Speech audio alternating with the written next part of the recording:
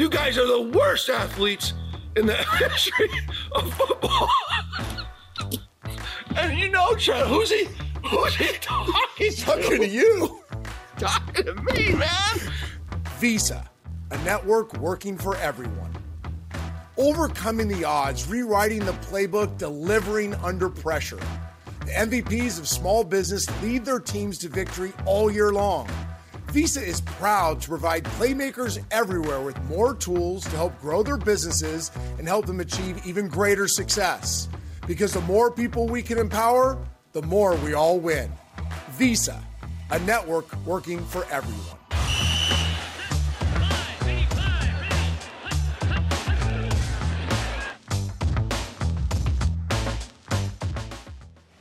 Well, welcome back to Beyond the X's and O's, and today we sit down with Steve Young, and we talk about everything. You got to understand our relationship goes back a long time.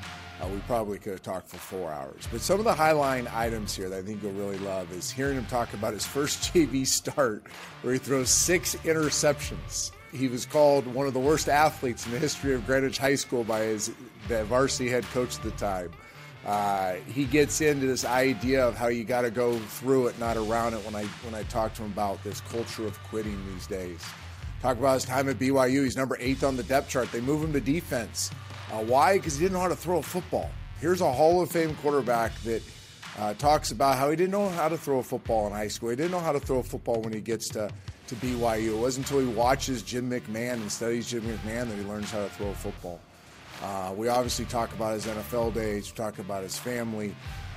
This is just a man that has great depth, great stories. We talk about our time together on ESPN and a Super Bowl Sunday pregame show that we disobeyed our bosses, and I think they're still mad at us. And then just talking to him about the state of the NFL. And Steve Young's one of the great thinkers that's out there, and his take on just the state of the NFL, the state of quarterbacking.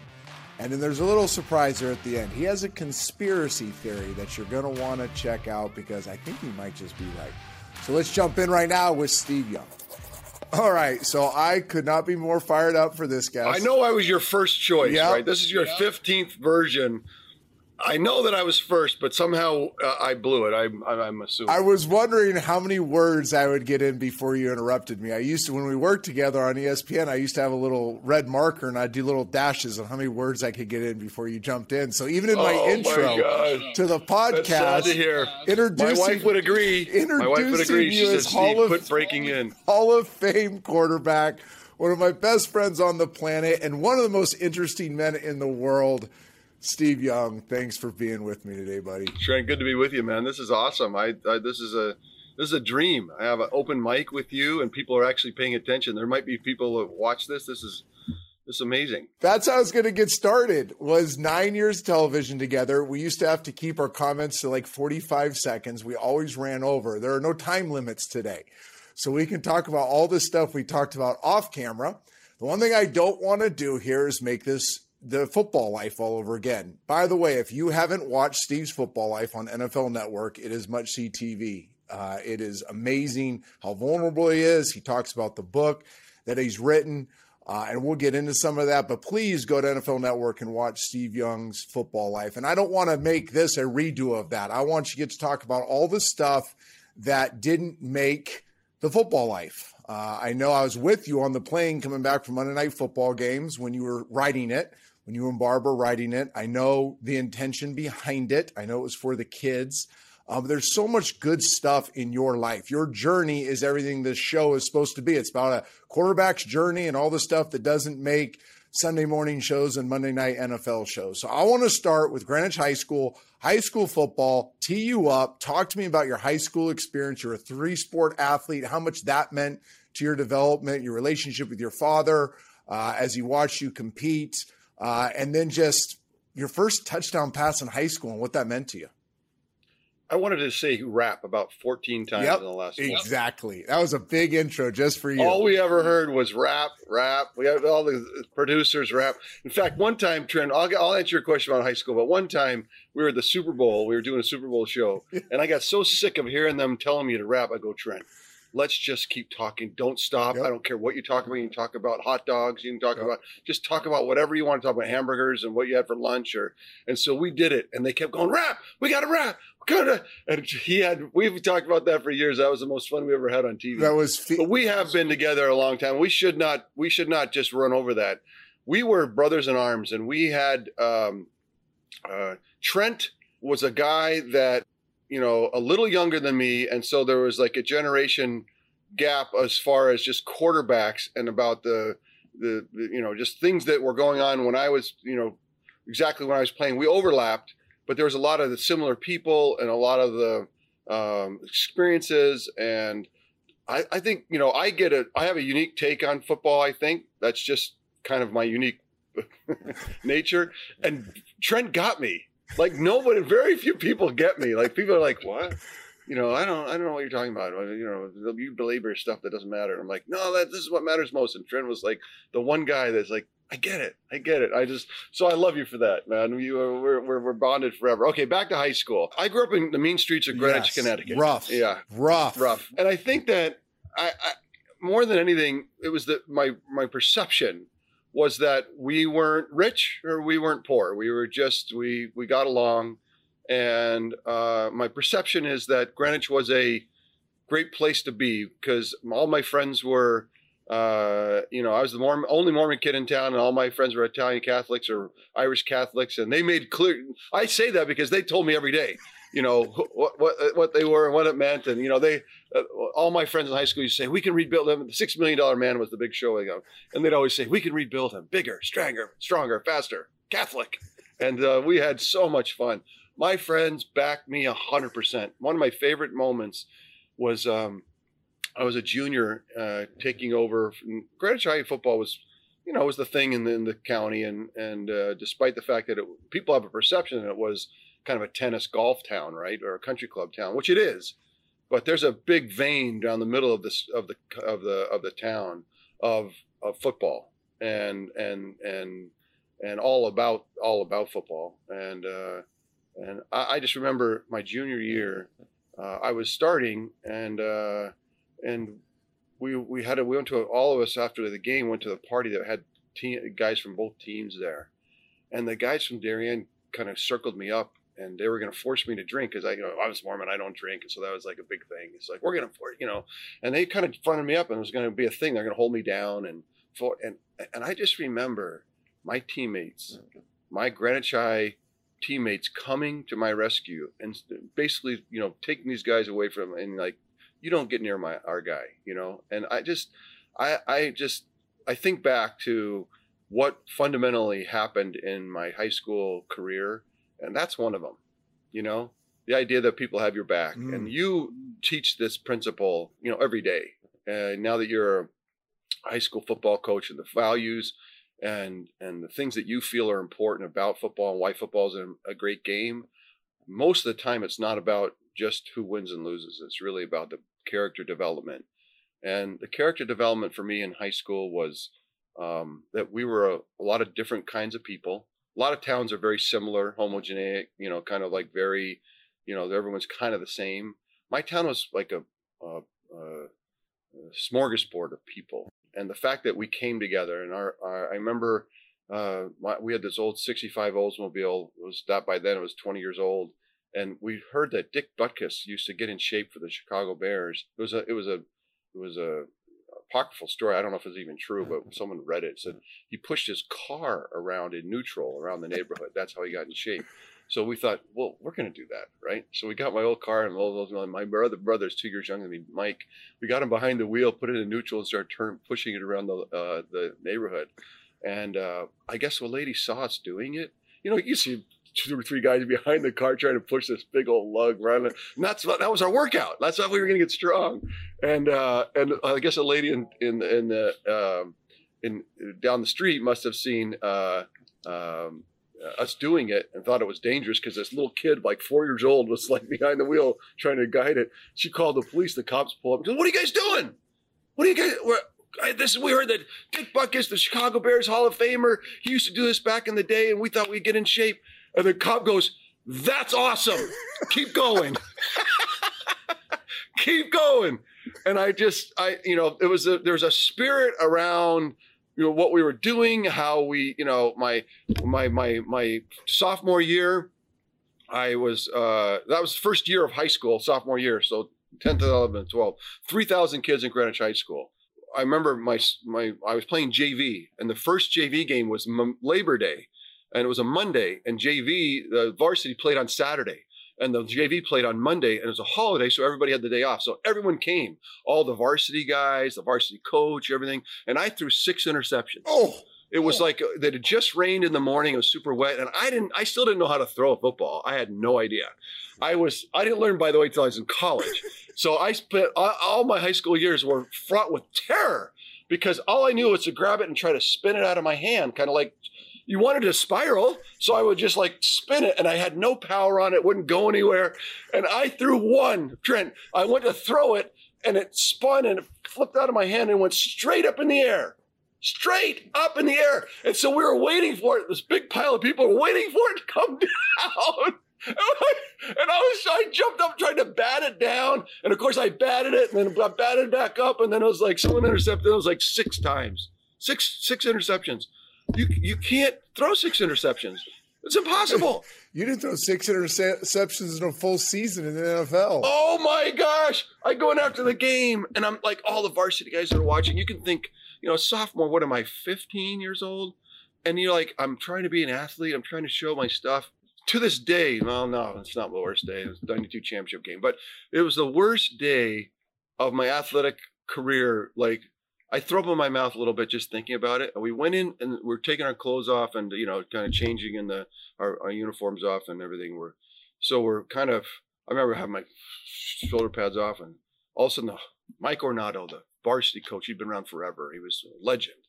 He goes, "So let's bring it up. Bring it up, everybody." And he brings it up. He goes, "This is the worst display of athleticism I have ever seen. You guys are the worst athletes in the history of football." And Chad, who's he talking to? Talking to you. Talking to me, man. And I just thought, and your whole life when you're a sophomore is the varsity, is your town. You don't know anything outside of your little village. And I just remember the weight of everything just falling right on my head. And I thought, but I guess the second half of the story, not to belabor it too much, my junior year, now that I was going to come back and try to play varsity, that summer, those of us that were sophomores, the JV guys, used to get together and were pushed, beyond our limits. And everything we were thinking about was what Mike Ornato said, we were the worst athletes. And it carried through all the way to our kind of county championship in my senior year, that we all talked about, we're not going to be the worst that he's ever seen. It was like a theme that we kept going. And, and my dad's Hall of Fame speech at Canton, Ohio, when I went to the Pro Football Hall of Fame, his title of his speech was, "Well, he's a long way from Canton." Well, that was as far away from Canton as I could ever get, was my sophomore year in high school. Enough of that.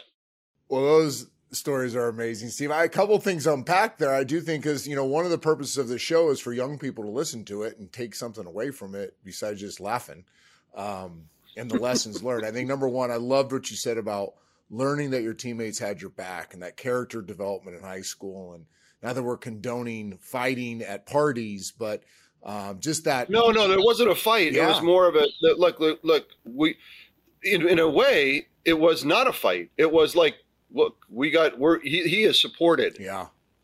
He is supported. That's a huge deal. And I was the oddball, right? I'm the Mormon kid from, no one knows. Half of my friends were like, "I don't know what that is, but I know he doesn't drink, so we got to back him," and so I appreciated that. And then the second thing is just, there's so many quarterbacks out there right now that, they watch these videos and they see some 5-star kid ripping it around. He looks like an NFL player, but there's some great athletes playing quarterback that haven't figured out how to throw it yet. And you admitted that you didn't know how to throw a football until you got to college, that the development of the position and learning how to hone your craft doesn't end. Just because you don't have it in high school doesn't mean you can't have it in college or later on. So I appreciate you being vulnerable and sharing that as well. You played 3 sports, right? I did. And how much, because there's this conversation around dual sport athletes and how much it contributes to their future success, and how much do you value those other sports and how they better developed you and prepared you when you went to BYU and became obviously an All-American. You can't play, Trent. You can't play three sports and be a great basketball player. Yep. I don't believe. No. Like, I just think going straight from football to basketball, it's brutal. It took me a month just to try to get into shape and try to figure that out. But they all fed back to football. Yeah. Like, playing baseball and basketball helped football. If you wanted to be a 3-point sports star and play basketball, I would say probably not. Yeah. But for me, they all did feed back to football. Pitching, the different things that basketball did. I was a big fan of playing three sports for football. I think football is the kind of game that there's expertise and there's specific talents that you got to hone, but they can be honed in other sports in many ways. Yeah.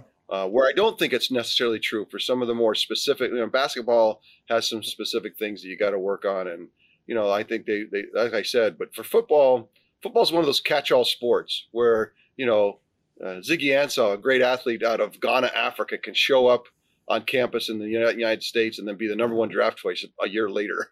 Because football is a game that really is about athleticism, and developing in your athleticism in other sports is probably okay. And I do worry that so many guys get started very young. I would have benefited. When I say I didn't know how to throw the football, it really was a technique. Yeah. I thought you spun it out of your hand. I didn't know. I had to watch Jim McMahon when I got to college, how he threw like the screwball move, right, with the finger down. And that's how you could get power on it. That's how you could, once you got that technique, and then you could put accuracy. I remember thinking when I learned it, like, what I could have done in high school. But I think that you can overthink it. I also want to say that there's a lot of parents that have come to me over the years, had me see their son throw the football and say, "What do you think? What would you say?" And I had to be honest and say, "Look, I think he's a receiver." Because not everybody, I know everyone wants to play quarterback. Why did I choose quarterback? Because the guy in 7th grade, when we huddled up, he says, only the quarterback talks in the huddle. I'm like, oh, that makes sense. That's got to be me. Yep. I don't know. I don't know what he does. I don't know what he's doing. I don't know what's happening, but I know that that's how I want to do it. And I also believe there's a spirit to it where if you're driven by others to try to go pro or go to get into college or even high school, it needs to be self-driven, or else it'll fail on you. It'll fade. You'll disappoint yourself and others. So be sure that when you're being pushed, that you're along for the that you're emotionally along for the ride as well. So that a lot of 7, 8, 9, 10-year-olds get pushed so hard that by their 15 they don't care about the sport anymore, which they would have loved if they hadn't have been pushed in a way that was unnatural to them back when they were 7, 8, 9. So no doubt. Hey, before we get to our first break, how'd that county championship turn out? Got beat. Oh, the fact that we were there, the fact that the pain and anguish that we went through, it was funny. My brothers all followed me. My brother 2 years later was he broke all the records, and my brother Tom followed him and broke all the records. And I didn't have the records. Remember, I didn't know how to throw the football. So it's funny. You look back in Greenwich High School. You go to Greenwich High School right now, you play on Steve Young Field, And my brothers are like, that's crap, man. That's just crap. You weren't even very good, and they play on your field. That is just crap. Let's go to our first break. When we get back, I want to talk to Steve Young about his recruitment process and his journey to Brigham Young University. We'll be right back. Hi, football fans. Trent Dilfer here to tell you that NFL Sunday Ticket.tv is like having front row seats to every live out-of-market game every Sunday afternoon, no matter where you live. That's a lot of football. And guess what? This season, you get even more football than ever before. 18 weeks of NFL glory right there in your front room. Stream to your favorite device. Just picture it. You put your feet up, kick back, eat snacks. Oh, yeah. And stream an insane amount of football. So make your seat a front row seat and catch every second of your favorite players and your favorite teams every Sunday afternoon. To see if you are eligible, go online to NFLSundayTicket.tv/SundayReady and stream every NFL Sunday Ticket game this season to follow your favorite team no matter where you live. Use promo code DILFER2021 at checkout to save 15%. Exclusive student discounts also available.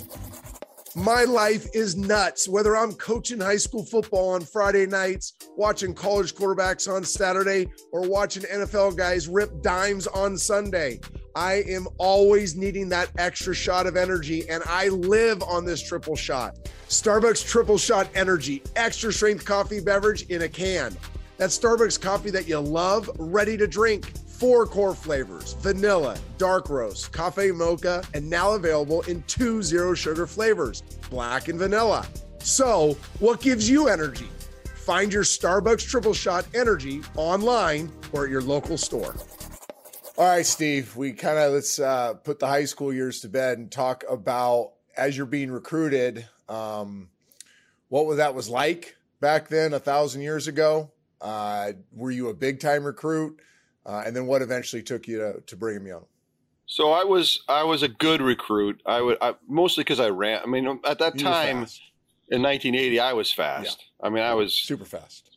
I was 4.4 fast, or maybe even faster. I mean, I can't even believe how fast I was. To really be honest with you. And I could move, and I could run. And so everyone ran the split option, or even some people, even Oklahoma's run the wishbone. Yep.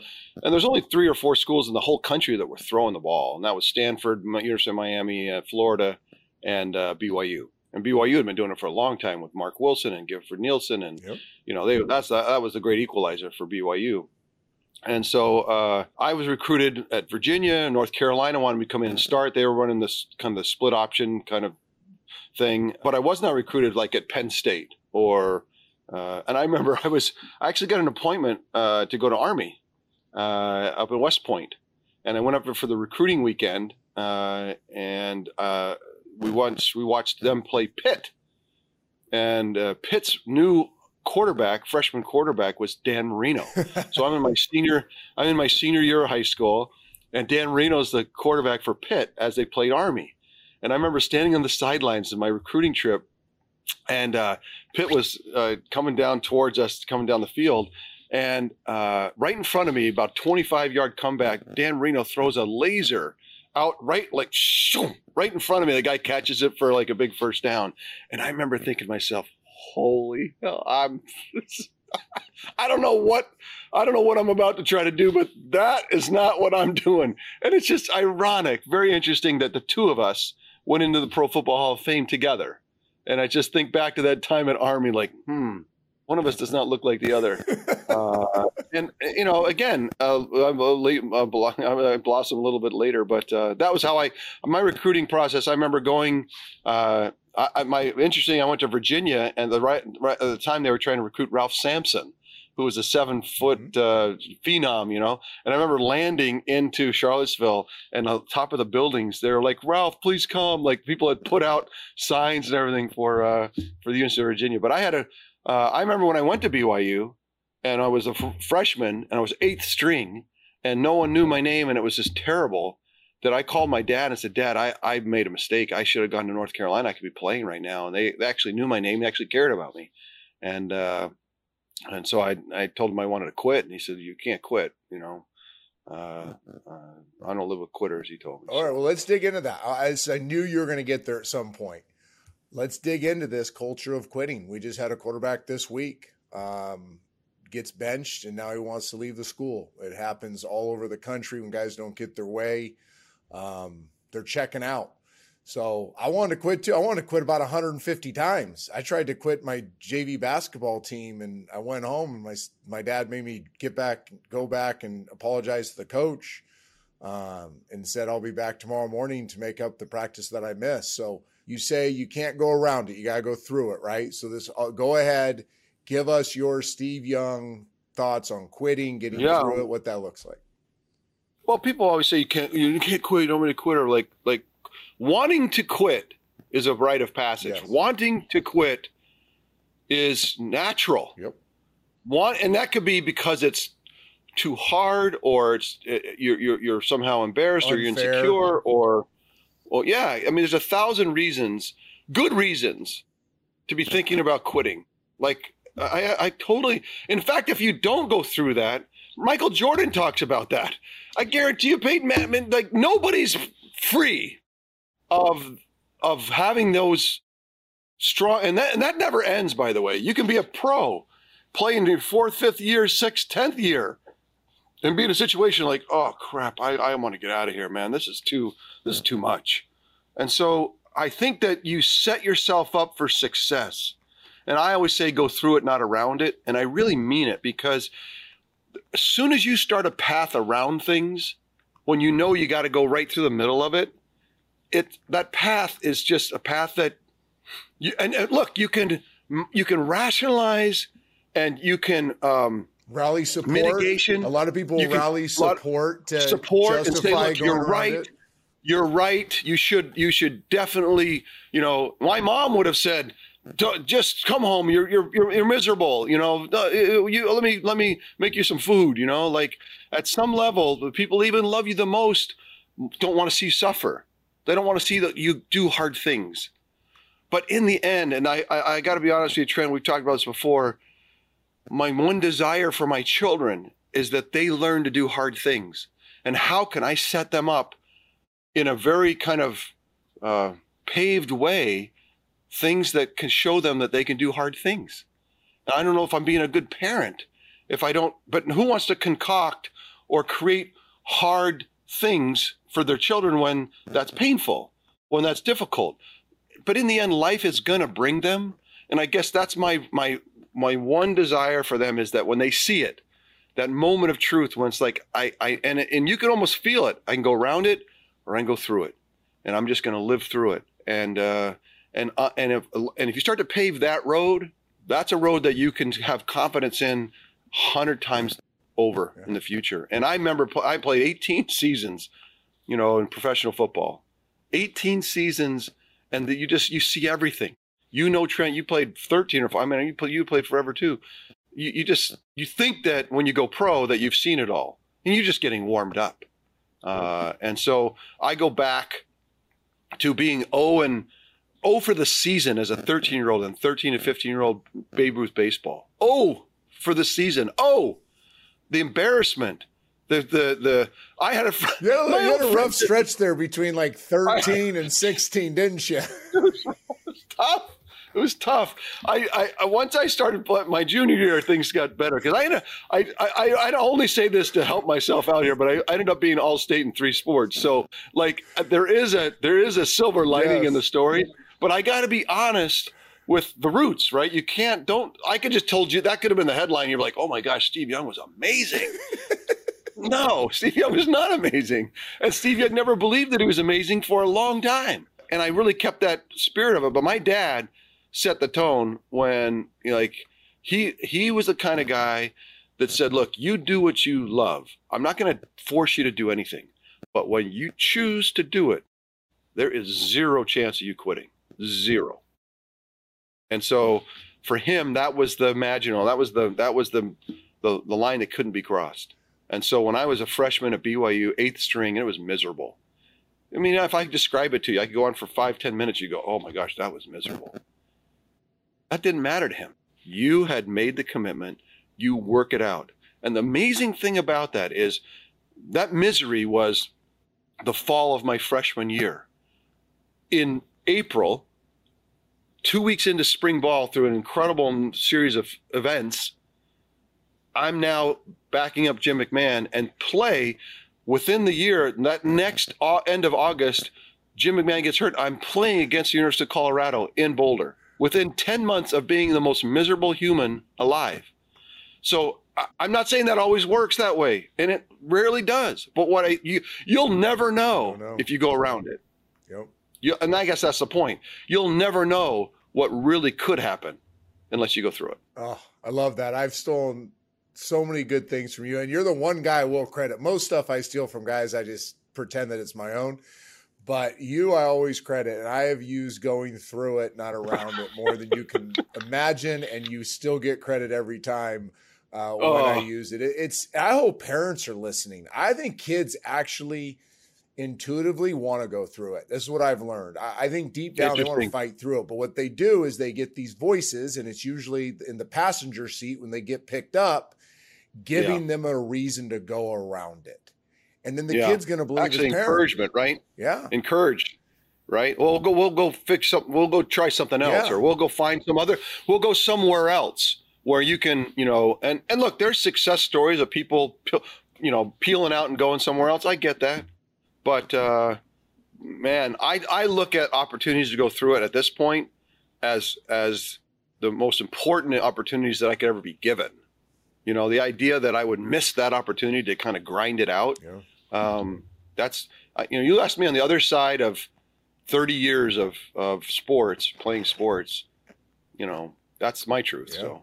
What was that game like in Boulder? Let's get into that first time. That one, that's where it launched me. Yeah. We beat Colorado, which is a big BYU that, when we played out of the WAC and played in the Big 12 or the Pac-12, I mean, at that time it was the Big 10, the Pac-10, but those are big games.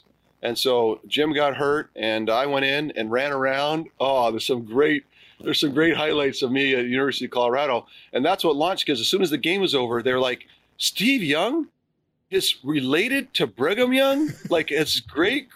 I never even thought much about it, you know what I mean? But all of a sudden they made that connection, and I'd run around and thrown some balls, and Jim had taught me how to, by then, my sophomore year, you could rip I could rip it. Yeah. And so all of a sudden, this thing's just exploded. Not only could I run, I could throw it. And so I played at the University of Colorado, and that was the next Monday. I was in New York City on Good Morning America. Really? Yeah, because of the connection of Brigham. They thought that was pretty funny. Wow. All right, so this is something, take you behind the curtain of Monday Night Football. Steve and I would sit on the Monday Night Football bus, Gruden's bus. Steve, Ray, and I talk, and the common theme was Ray screaming at defenses, correct?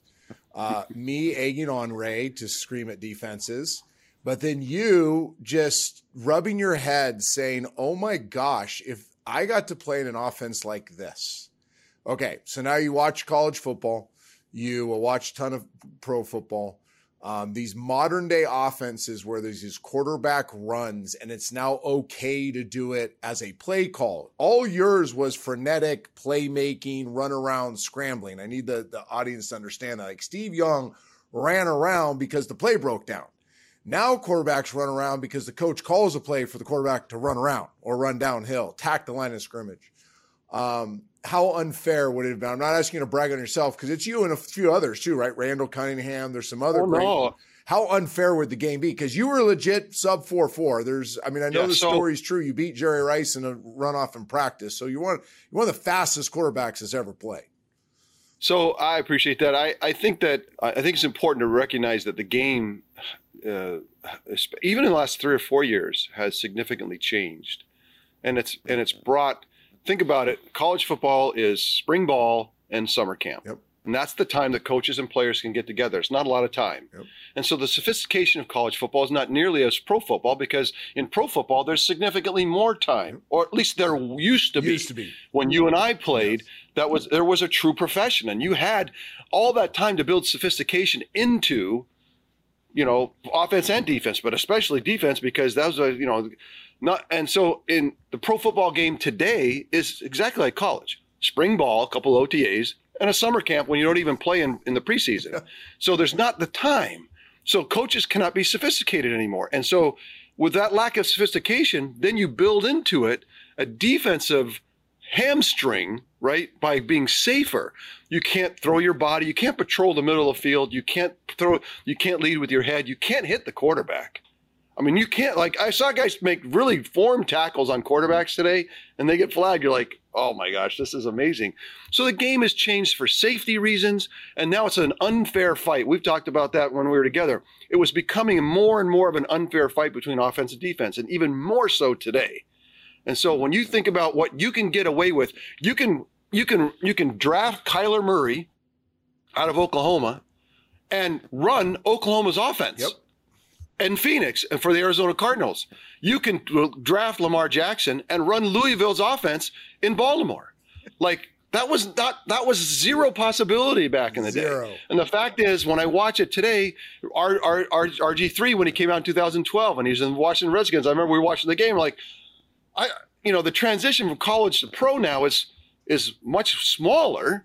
Still hard. It's still a super fast game, greatest athletes in the world. That's still not easy, but the transition is like less. So now you stand back 6 yards off the ball, and no one can hit you. The flats are. I'm Tom Brady. I saw him a year or two ago, and I go, Tom, what's the difference between when you came in the game when you started in 2000? And he said, oh, it's incredible. I mean, no one can patrol the middle of the field. The flats are open every time you ever need anything, and no one can hit me. It's like, this is the greatest game in the history. I can't play till I'm 50. And so and he probably could, as long as he doesn't get hit and his arm doesn't give out, because you really are protected. And so, yeah, I have a lot of, I don't know if it's jealousy or regret or just so sorry for myself, or none of them really seriously, but I wish that I watched games I watched the other day with Aaron Rodgers and how he thinks about standing in and playing. Like, I used to say, and this is the best way to say it is, I used to say when I turned college to pro, what's the difference? People say, what's the difference between the college and pros? And I said, well, in college, every receiver's open. And in pro, no one's open. And that's the biggest difference. Now, it's just that everyone's open in college and everyone's open in pros. And now you can run around. And I say to anyone who can't run around now playing quarterback, you are now at a huge disadvantage because there's too many yards to go get with your legs. There's too many touchdowns, too many first downs that are just out there. You just go pick them up like daisies out in the field. All right, we're going to go to our second break. If you thought that was good, I'm going to tee Steve up when we get back on the state of football in general, not just offense, but I used to love talking to Steve about from his perspective on how the game has changed, ownership, front offices, all that stuff, as well as the state of quarterbacking in the NFL. We'll be right back with Steve Young. It's been a great start to the NFL season, and it's only getting better at DraftKings, the official daily fantasy partner of the NFL. DraftKings is putting new customers in the center of the action with a free shot at millions of dollars in total prizes. Get in on the action now. It's simple. Just pick your lineup, stay under the salary cap, and see how your team stacks up against the competition. Feel the NFL action like never before with a free shot at millions of dollars in total prizes. DraftKings is safe, secure, and reliable. And the best part is you can deposit and withdraw your cash whenever you want. Download the DraftKings app now and use code DILFER. This week, new customers can get a free shot at millions of dollars in total prizes.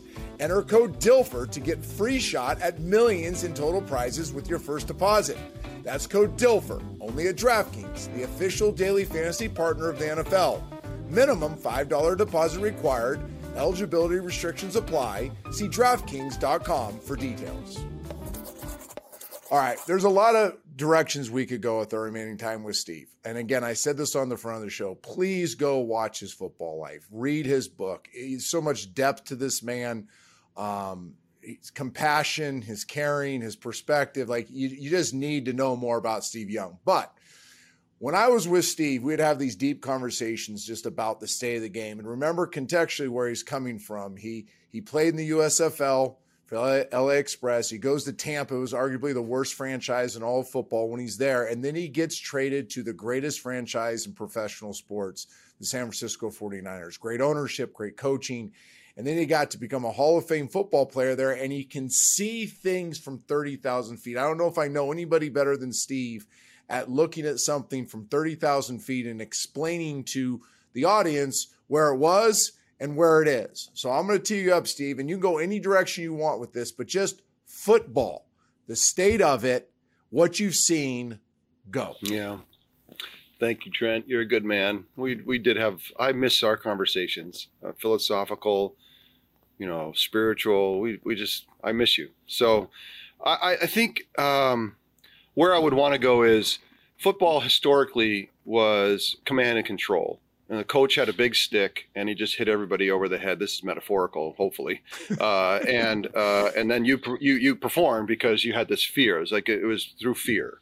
And the idea of a coach and players, let alone owners in the pro game and players being partners, was just unheard of. And I think that's what I learned in San Francisco with the 49ers and Eddie DeBartolo and Bill Walsh. Both had, and that's why it was such a magical combination between the two of them, because Eddie wanted a relationship with the players. He was an owner that he saw his players as family. He talked about it that way. I remember the first time that I walked in the door when I was traded there, and he gave me a big hug and kissed me on both cheeks with his scratchy beard, and he goes, "Welcome to the family." I'm like, this is crazy. This is crazy, Tom. And then Bill Walsh at the time was focused on integration.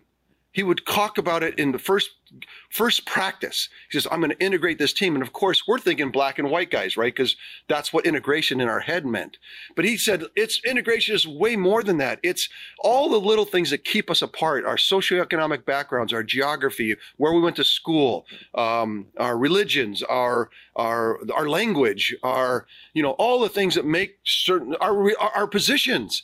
Quarterbacks want to hang out with quarterbacks because we think we're smarter than everybody. The DBs, like he said, you could play on a football team for 10 years and you could not know players that are on your team because you just never sat down with them. And he says, that's not going to be who we are. If I come in the lunchroom and all the quarterbacks are sitting together, I am going to move you out. In the locker room, in the buses, in the planes, I am going to force you to go sit down with someone that you do not know. And you're going to have a conversation with them, and you're going to get to know them, and we're going to have shared common experiences. I remember this is a pro football coach talking about shared common experiences, because he said, if you have shared common experiences with everybody, you will have developed a relationship and you will have developed an element of love for each other. Who says that? What coach says you're going to develop a level of love for each other? Well, back then, nobody. And nobody. Exactly. Back then, nobody. Nobody. Yeah. But that's why I want to give you the roots of where we are today. Where we are today, and I'm going to give Robert Kraft a lot of credit for seeing what the 49ers did for 20 years and saying, I want to do that too. I want to be that kind of an owner. I want to develop those relationships. I give credit for Bill Walsh handing his toolkit to Mike Holmgren and Ray Rhodes and Andy Reid and handing everything. Think about what Bill Walsh did, Trent. He, at the height of his career, at the apex, he took everything that he knew, taped it, videoed it, audio tapes, little tapes of him implementing offenses, speeches that he made, all the playbooks, everything that he had, he wrapped up and gave it to the coaches they left. And you were the beneficiary of it in Seattle with Mike Holmgren. And he said to them on the way out the door, I'll see you in the championship game. He knew that with this toolkit that he was giving them, that they'd have success, but he wanted them to have success. What's his legacy? Look around the league today. The Chargers, the Rams. I mean, Sean McVay, literally from the same, his grandfather was a GM here. Kyle Shanahan with his dad, Mike. Seattle with Pete Carroll was here in San Francisco, and emanates from through Andy Reid and Mike Holmgren all over the league. How many coaches? Matt Nagy, Mike Shanahan in his 2 Super Bowls. Right. Sean Payton, I saw him in Tahoe. Yep. He told me how Bill Walsh was the most influential part of his whole career. He has this precious note from Bill Walsh that told him, I think you're going to be a great, great, great coach.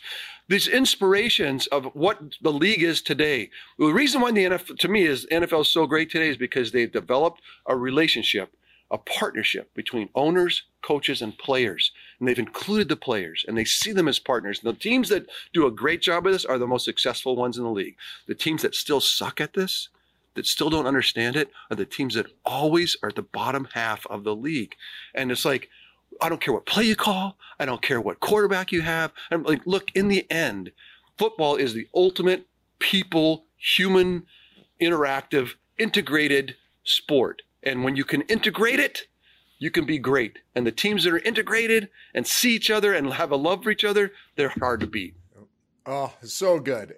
And I know you got more. Let's segue to quarterbacks. State of quarterbacking. Who, when you were watching it, who are you a fan of? Who do you root for? Who do you see yourself in?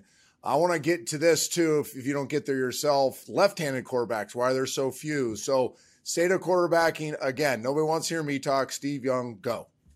The state of quarterbacking is that, if you're a sophisticated thrower of the football, which sophistication comes through training, nobody shows up a sophisticated passer. You can be a sophisticated runner I showed up that in college.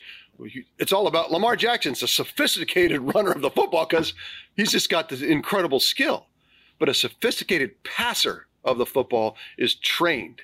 Yep. And the training comes through time and effort and a lot of hours, but it also comes from someone who can be, better than anyone, Trent, that you got to have a system that cares about quarterbacks, doesn't coddle them, but cares about them and recognizes that in football, especially in the pro game, that a quarterback that is supported and focused, and really the whole organization should be spent on making sure that that quarterback gets the training and the support from offensive line, from the training in the locker room and in the teaching that he gets, so that he can, because if he's thriving, your team has a significant better chance. And now, even proven the last 3 or 4 years, even more so. We always thought it was a quarterback-centric league before. Now it's like exponentially more quarterback-centric. But you've got to be a sophisticated thrower of the football. And I can tell you, when I played, there were 5 places that I thought were great places for quarterbacks. There are now, I'm not going to say 20, I'd say but maybe close 16, to 20. 15 to 18. So it's tripled. Yeah. But it's still not 32. Yeah. There are some terrible places because they still have not taken in this whole idea of Bill Walsh and partnership and then focus on the quarterback. There's a lot of defensive-minded people that see the quarterback as they hate the quarterback, right? They're built to kill the quarterback, and they don't, and they want to minimize it. Like the quarterback's just another position. Everybody tries to, and they use it as a weapon to go against what really is the most. Again, it's not to coddle the quarterback. It's not to create some kind of outlandish behavior, but to focus and get them trained and be sophisticated. So a long way to talk about sophisticated throwers of football. Tom Brady now being the guy that's now 44, taking advantage of the lack of sophistication in the NFL. I'm sure he would never admit this, right? But got to be chuckling every time he takes the field. Like, I can't believe how unfair this is, because I am so sophisticated after 25, 24 years of playing football that I can take advantage of that. And the sophisticated passers like Drew Brees, who just left the game, Aaron Rodgers, who really understands the game, Russell Wilson, who really intuitively understands the game and recognize Russell's an interesting one because he's the guy that's built for 2021 because he can run, he can move around, but knows my bread is buttered out of the huddle, making sure that I don't end up with the ball in my hands. And so that's the challenge for Kyler Murray and for Lamar Jackson, for Deshaun Watson, for Josh Allen, for Tua, you name it. Let me name one because I want your take on him. Zach Wilson. So Zach has more ability. He has the most raw ability other than Patrick Mahomes and Josh Allen. I have to say the three of them, amazing ability. But off platform, as you talk about, and the ability to throw the football and to do unique things. And so, again, Zach Wilson's going to need training. Mm-hmm. And I think that he has the San Francisco 49ers system, Kyle Shanahan's system, has been now transported with Coach Saleh and the offensive with Coach LaFleur and everyone else. That he has that system. He's going to be protected by that system. That'll be good. So he's going to get the training, but now he needs the help, right? You need support. Look what Sam Darnold's done in 2 or 3 weeks in Carolina with support and a plan and some people around him and a defense. Yep. Like all of a sudden he's like, wow, Sam Darnold looks really, really good. Well, that's part of you and I's history, right? Is when you get supported, you can really dominate. And then Zach has a personal challenge. While he's got a team that's kind of finding themselves and figuring it out, he now just last week he throws 4 interceptions. The first 3 balls he throws interceptions. Sounds like my JV game. You now need to claw out of that. Yeah. You need to go through that. Yes. And so Zach now has a challenge, and an opportunity to go through it and to come out the other side, clawing away to show us that if they don't win a ton of games, we still want to see that spark that you understand how difficult this is and that you can find a way through it to shine in places, in spots, and that you can still stand in there and play and continue to get better. And you don't make the same mistake over and over and over again. And that's the position he's in right now. I cheer for him and hope for him, but I know what he's going through right now is the ultimate challenge in professional football, having very little experience, now being asked to step up and play excellent football in the NFL now. And I'm excited for the opportunity for him, because it's going to be, he'll look back and go, that was the most incredible, challenging, tough, emotional, spiritually draining, took every inch of myself in every way that I possibly could, but the most rewarding thing that ever happened to me.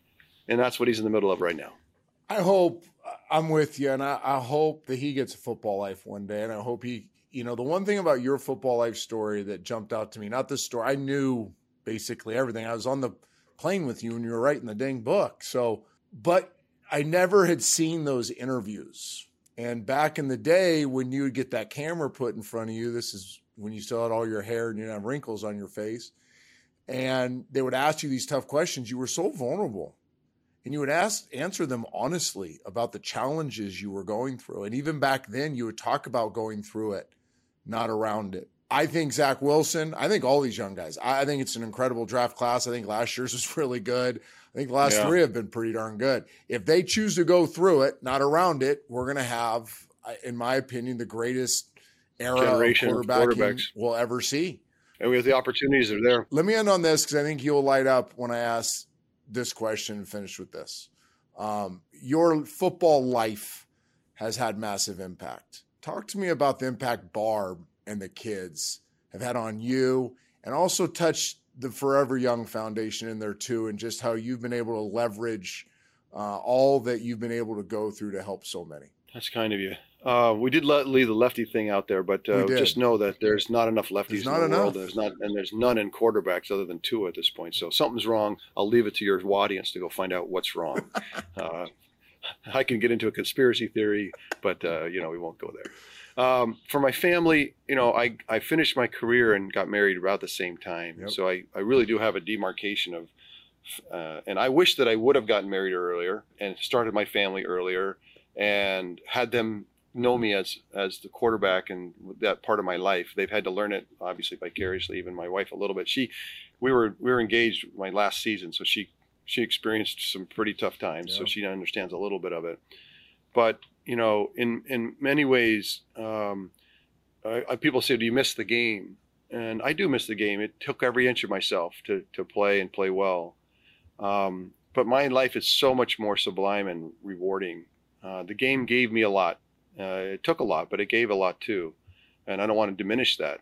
But the significance of figuring out how to, simple statements like happy wife, happy life, things that the challenges, the daily kind of focus and the reward. I call it the law of love. And I guess I got to credit Bill Walsh for starting this conversation with me. But the law of love says that, if you seek a transactional relationship, it will, in the end, not give you the reward that you're looking for. But if you seek a non-transactional relationship, that you give yourself for the healing and the wellness and the goodness of the person or someone next to you, without seeking a transaction back. Like, it's not a deal. I'm not trying to make it. I'm not being good to you because I want something back, but just honestly, wholly fulfill, just putting it out there that I seek your wellness and health and well-being, and then seeing the rewards of what comes back. What comes back is exponentially anything that you ever could have wanted in a transaction. Yep. And so it's this beautiful, it's true. And my family life has given me the opportunity to practice that. Significantly transactional at first and struggling, and then finding this beautiful vein of what I call the law of love that's been super rewarding.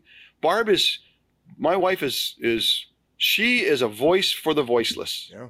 If she sees somebody marginalized that doesn't have a voice, she literally every part of her body goes there to give a voice to someone who might not have it. Yeah.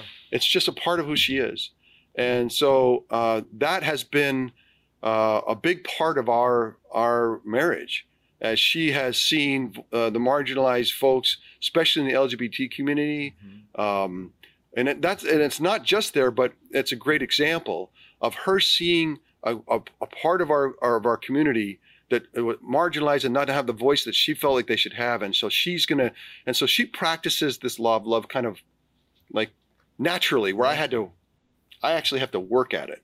And I'm just really grateful. I'm grateful you gave me a moment to talk about her, because the book, and I wrote another, this is nuts. I wrote another book. It's not out yet. I'm calling it The Law of Love, and I'm using it, my sports experiences, my business experiences. And my quote in there is, the law of love is undefeated. Yeah.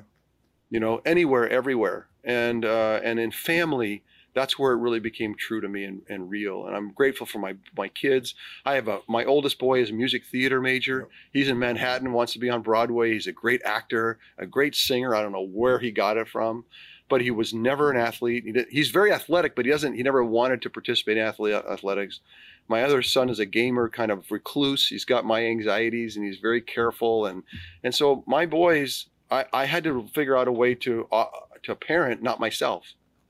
It wasn't like it was just, easy to parent yourself, right? Another kid that just plays sports, plays football, and, that's great. It's still not easy, but I'm making light of it. But I had to actually figure out how to parent someone that wasn't like me. Mm-hmm. And so my family has stretched me as much or more than football ever did. And I'm grateful you said that. And then for the foundation, Barb and I have been Forever Young Foundation for years, just pecking away at trying to find ways to help kids, a lot of in hospitals, music therapy in hospitals, recreational therapy units in hospitals around the country. We peck away at it over time, and it's just a great group of people. We're one of the top 10 charities in Charity Navigator just because we're super efficient and run by really people of substance and do a great job. But Trent, you've given me way too much credit here. I'm grateful to be able to talk about these great things in my life. But I sit here now, have been retired longer than I played. And I look back at the years now, my 2 kids in college, and the greatest part of my life started when I retired. And I wouldn't have thought that. I would have thought that the best was behind me. And you gave me a lot out there. You've been an inspiration to me. You've shown me the way in a lot of different. I watch you. I listen to you. When we were close, when we weren't so separated by distance, we were sitting across the table from each other. I wanted people to know this. You're a thoughtful, spiritually minded, deep, fair-minded, good guy that wants to see the world a better place. And I just really appreciate the chance to sit down with you and have it out a little bit, because I miss being with you. I want this to keep going. Yeah. I know we ran out of time, but when we talk, you bring out the best in me, and I appreciate you. Well, there was no wrap, but you did leave us on a cliffhanger here. Okay. I said that was going to be the end, but you left us on this cliffhanger. You got to do this quick, Steve. What's the conspiracy theory on left-handed quarterback? No. Well, in college, my offensive coordinator, Doug Scoville, said, now remember, my freshman year, disaster. Yeah, you couldn't throw. Playing JV. I run into my coach, who's the varsity coach. Doug Scoville was famously throwing the ball at Jim McMahon, breaking records. He looks at me and goes, by the way, I don't coach lefties. Well, what? What do I do now? What do I do now? They moved me to defense in the winter. Tom Holmoe, who ended up being my teammate of the 49ers and now the athletic director of BYU, he was a defensive captain. But Love Alvarez sent me to the defense, played corner. Coach doesn't coach lefties, so, you got to go. What is that? So I thought, that's unheard of. No one will ever. He ended up getting a head coaching job at San Diego State that January. So 3 weeks I was doing winter workouts with Tom Holmoe, doing the back pedal and all that. I'm like, I wanted to just throw up in my mouth. It's terrible. And then Ted Tollner came in. Yes. And was offense coordinator. He saw me throwing because I now learned how to throw. Yep. And he's like, why are you not playing quarterback? And I go, well, because I'm lefty. he almost fell over. He's like, what? Who told you that? And I go, Doug Scoville said he wouldn't coach lefties. He's like, he grabbed his head. He's like, what is this, nuts? He marched right into Lavelle and he goes, You got Steve Young, he's not going to let him play quarterback because he's lefty? And Lavelle's like, well, no, blah, blah, blah, blah. He said, look, I want 2 weeks of spring ball, 2 weeks. Steve Young's going to play quarterback. And if he does not make significant change in the depth chart in 2 weeks, you can move him. And that 2 weeks, by the end of the 2 weeks, I told you, I was backing up Jim McMahon, and then I was playing that next fall. And so that has been a constant. No one else in my whole career thought about lefty. Bill Walsh loved it that I was lefty. Mike Holmgren loved that I was lefty. Mike Shanahan loved that I was lefty. Steve Mirici loved that I was lefty. So I've never thought about it again. But what bugs me is, where are all the lefties? I don't know. We know that 10% of humanity is left-handed. There should be quarterbacks in the NFL left-handed. So my conspiracy theory is there's the spirit of Doug Scoville's out there, and coaches don't want to coach lefties because they have to flip everything. It causes some grief. And so I'm worried that somehow lefties are being held down. My conspiracy theory, they're being held down unnaturally. And I want to free the lefties. And I don't know how to do it, but it's in my heart to go out there and try to figure out how we get more lefties in the NFL. I think we launched some social media accounts, Free the Lefties, coming out of this show, and this just gives so you got to teach me all that. I don't know how to do that. This gives you one more thing to add to your plate. I'll end here. Right. Steve started with this story. I got to put a bow on it. We're doing the Super Bowl in Phoenix pregame show. It's about a 4-hour show. It's a big deal on TV. ESPN puts all the resources behind it. Steve pats me on the knee. He's like, "Listen, we're not. I don't care how many times they tell us to rap. We're not rapping. We deserve to talk more. They got us over on this little side table, and we're going to talk more." So we get going. We think we're talking Patriots. It was Miami, because Teddy Bruschi was at the table with us. And we're out there on the beach on that side table, and we're talking Patriots. And we get a rap. Steve keeps going. And the rap, a little stern in our ear. We wear these little earpieces.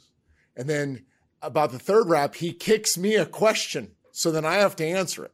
So now I'm getting the raps in my ear. And then Steve tees up Teddy Bruschi. Now he's stuck. It's his first year doing TV. We get 6 raps into it. And then our great friend Matthew Garrett, who will listen to this pod, goes, "Shut thee up now. We're done. We're going to pull the plug on you guys." Even after that, Steve keeps talking about I had to finish it up. I mean, we can't just be cut short.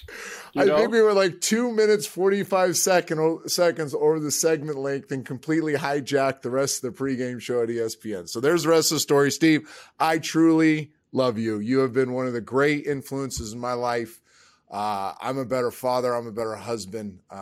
Everything I am is better because of my time spent with you, and I appreciate you coming on. And we're in it together, brother. Yep. We're in it together, and I love you too. So let's do this. It's great stuff. Well, maybe we'll start season 2 with you and tee you up on some other subjects. Love you, Steve Young. Thank you for your time.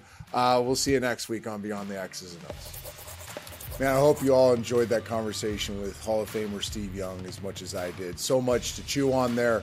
What an incredible career. What an incredible man. Big thanks to Steve taking his time to spend it with you and me. Also, big thanks to our presenting sponsor, Visa. And we look forward to seeing you next time on Beyond the X's and O's.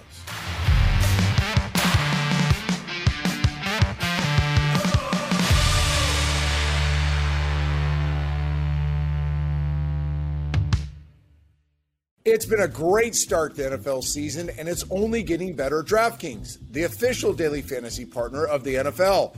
DraftKings is putting new customers in the center of the action with a free shot at millions of dollars in total prizes. Get in on the action now. It's simple. Just pick your lineup, stay under the salary cap, and see how your team stacks up against the competition. Feel the NFL action like never before with a free shot at millions of dollars in total prizes. DraftKings is safe, secure, and reliable. And the best part is you can deposit and withdraw your cash whenever you want. Download the DraftKings app now and use code DILFER.